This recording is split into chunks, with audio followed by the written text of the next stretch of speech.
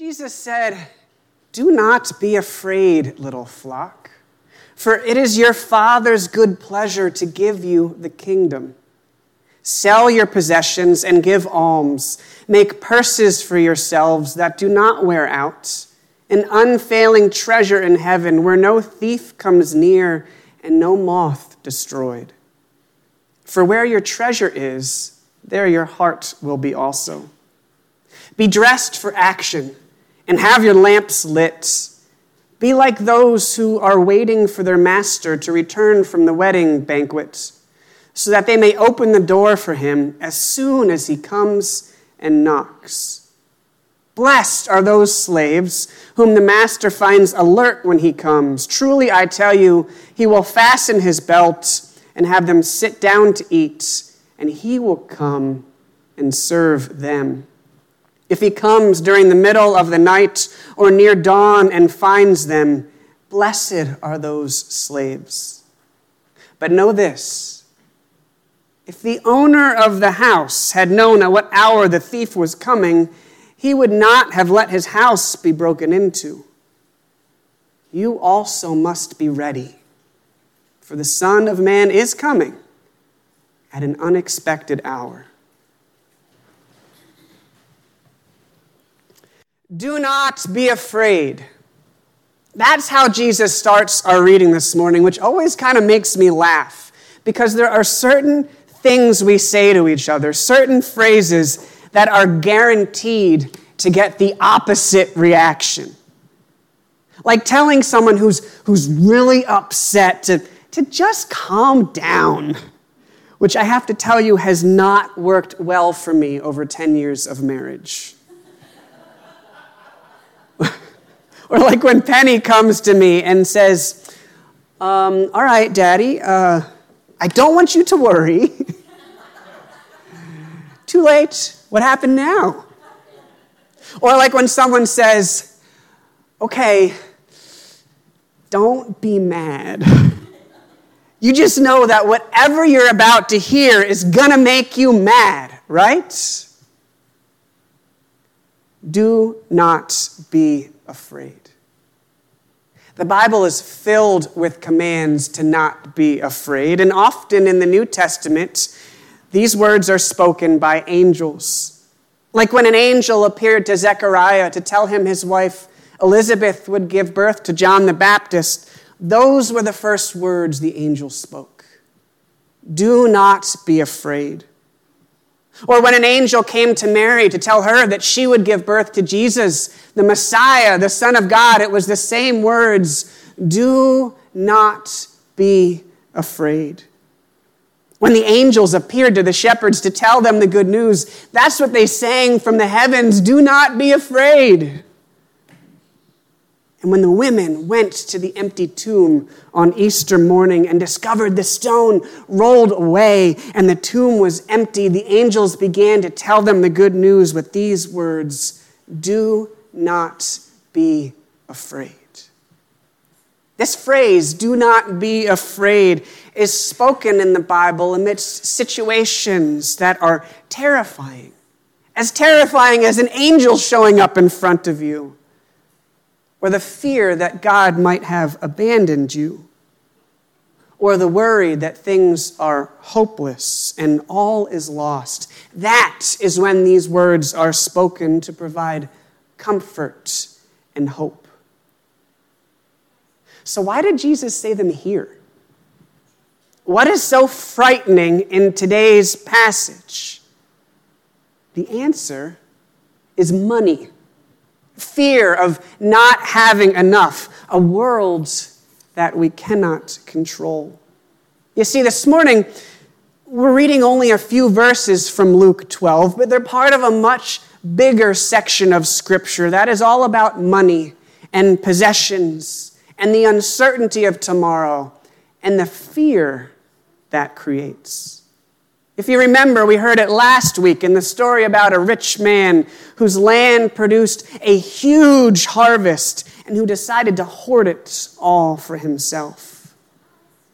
And in between that story and what we heard this morning, Jesus tells his disciples not to worry about their daily needs. about what they'll eat or what they'll drink or what they'll wear, not to worry about having enough, and not to worry about tomorrow. Jesus talked about money and how we use our resources all the time, more than almost anything else, actually. He knew that money can have so much power over us, that money can be such an impediment to faith in God. It's so easy to misuse, so easy to turn into an idol, that money can cause huge amounts of anxiety and worry. Do not be afraid. Most of us know what it's like to worry about money. And there's certainly plenty to worry about right now. We've all felt the impact of higher gas prices. We see our grocery bills and our utility bills going up, and we worry about how it may affect us and our family. We're worried about inflation and the possibility of a recession and the continued supply issues that are putting a strain on people. Young families like my own who have struggled to find the formula they need to feed their children. We worry about paying for college, making rent, covering the mortgage, how to fit bigger expenses into a fixed income. And all of that brings fear and worry and anxiety. And this morning, Jesus says to us, do not be afraid. So we're good then, right? I mean, problem solved, mission accomplished. I think I'm all done. It only took 6 minutes, Bill. How about that, huh?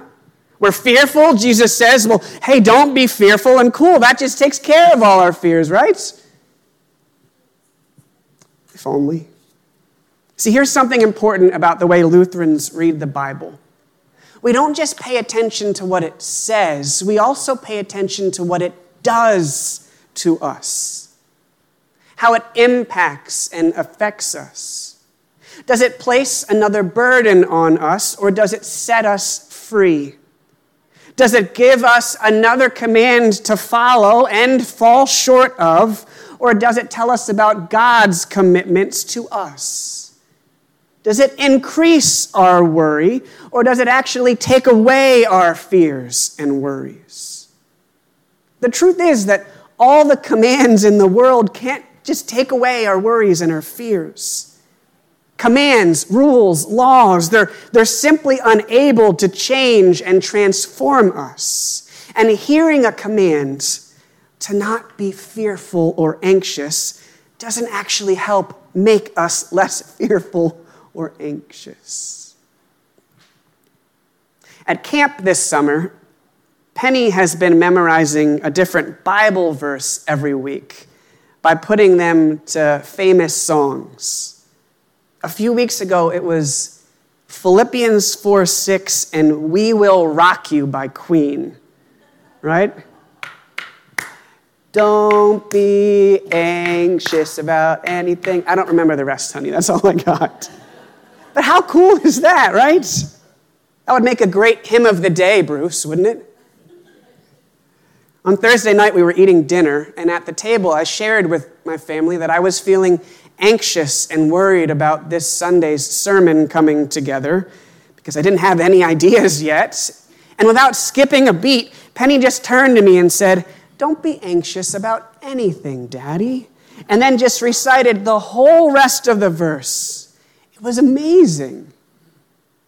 I was really proud.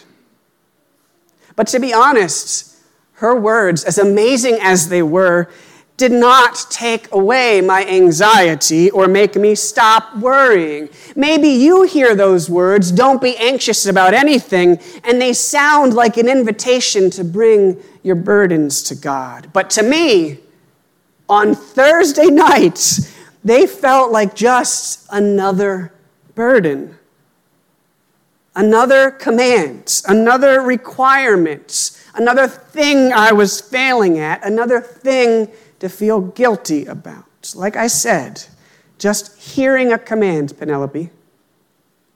Thank you. Just hearing a command to not be fearful or anxious doesn't actually help to make us less fearful or anxious. But you know what does? Hearing why we don't have to worry or be afraid. See, instead of just telling us, commanding us to not be afraid, this morning Jesus offers us something much more useful. A reminder of why you don't need to be worried or afraid. And that's not about you at all. It's about God.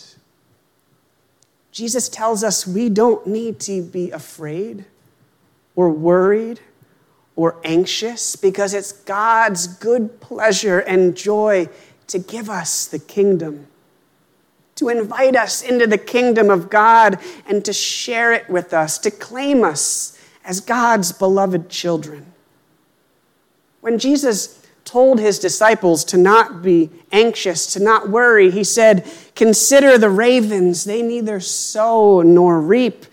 They have neither storehouse nor barn, and yet God feeds them. Of how much more value are you than the birds? Consider the lilies, how they grow. They neither toil nor spin. And if God so clothes the grass of the field, how much more will God clothe you? Do not keep worrying, for your Father knows what you need." Did you hear that? Jesus says that God knows what you need and will provide. And if you're like me, maybe you just want to shrug that off and say, "Yeah, okay, Pastor," or dismiss it in some way. And so I'll say it again. God knows what you need and will provide. God knows what you need and will provide. And those words have the power to transform and change us in ways that commands cannot. They have the power to poke through the fear and anxiety that surrounds our hearts and our minds and plant a seed of faith that can take roots and grow. God will provide for you. And not just your daily needs, but also things that may not feel as immediate or pressing, but are really important, like the forgiveness and healing and grace that God offers to you, like the invitation into a kingdom that will never wear out or fade. And that is what makes it possible for us to not be afraid. All our worry and anxiety about money comes from a fear that we won't have enough, and fear about what may happen tomorrow in a world that we cannot control. Jesus tells us that thanks to God's goodness, there is enough for everyone in this world if we are willing to share. If we look to God each day for our daily bread, rather than allowing fear over an unknown future to drive our greed. If we work to create systems and structures that are just for all people. When our fears and our worries are calmed by the promises of God, that's when we can live the way Jesus talked about in this passage. We can open our hands in generosity, trusting there will be enough. We can give away things even of great value, knowing that God has given us true riches that cannot be purchased and are far more valuable than money or possessions. We can examine where we put our treasure, our time, our energy, our love, our resources, and intentionally invest those things into the places and people where God is calling our hearts to be. We can understand that it is our responsibility to help create a world where all people have enough, that God is seeking to work through us to meet the daily needs of others so that through our generosity and love and care, other people can come to know that they don't need to worry or be afraid either. Do not be afraid. Just 4 little words, but somehow they are all at once a command and a promise and an invitation. So may you hear all 3 this morning. Do not be afraid. Do not be afraid. Do not be afraid. Amen.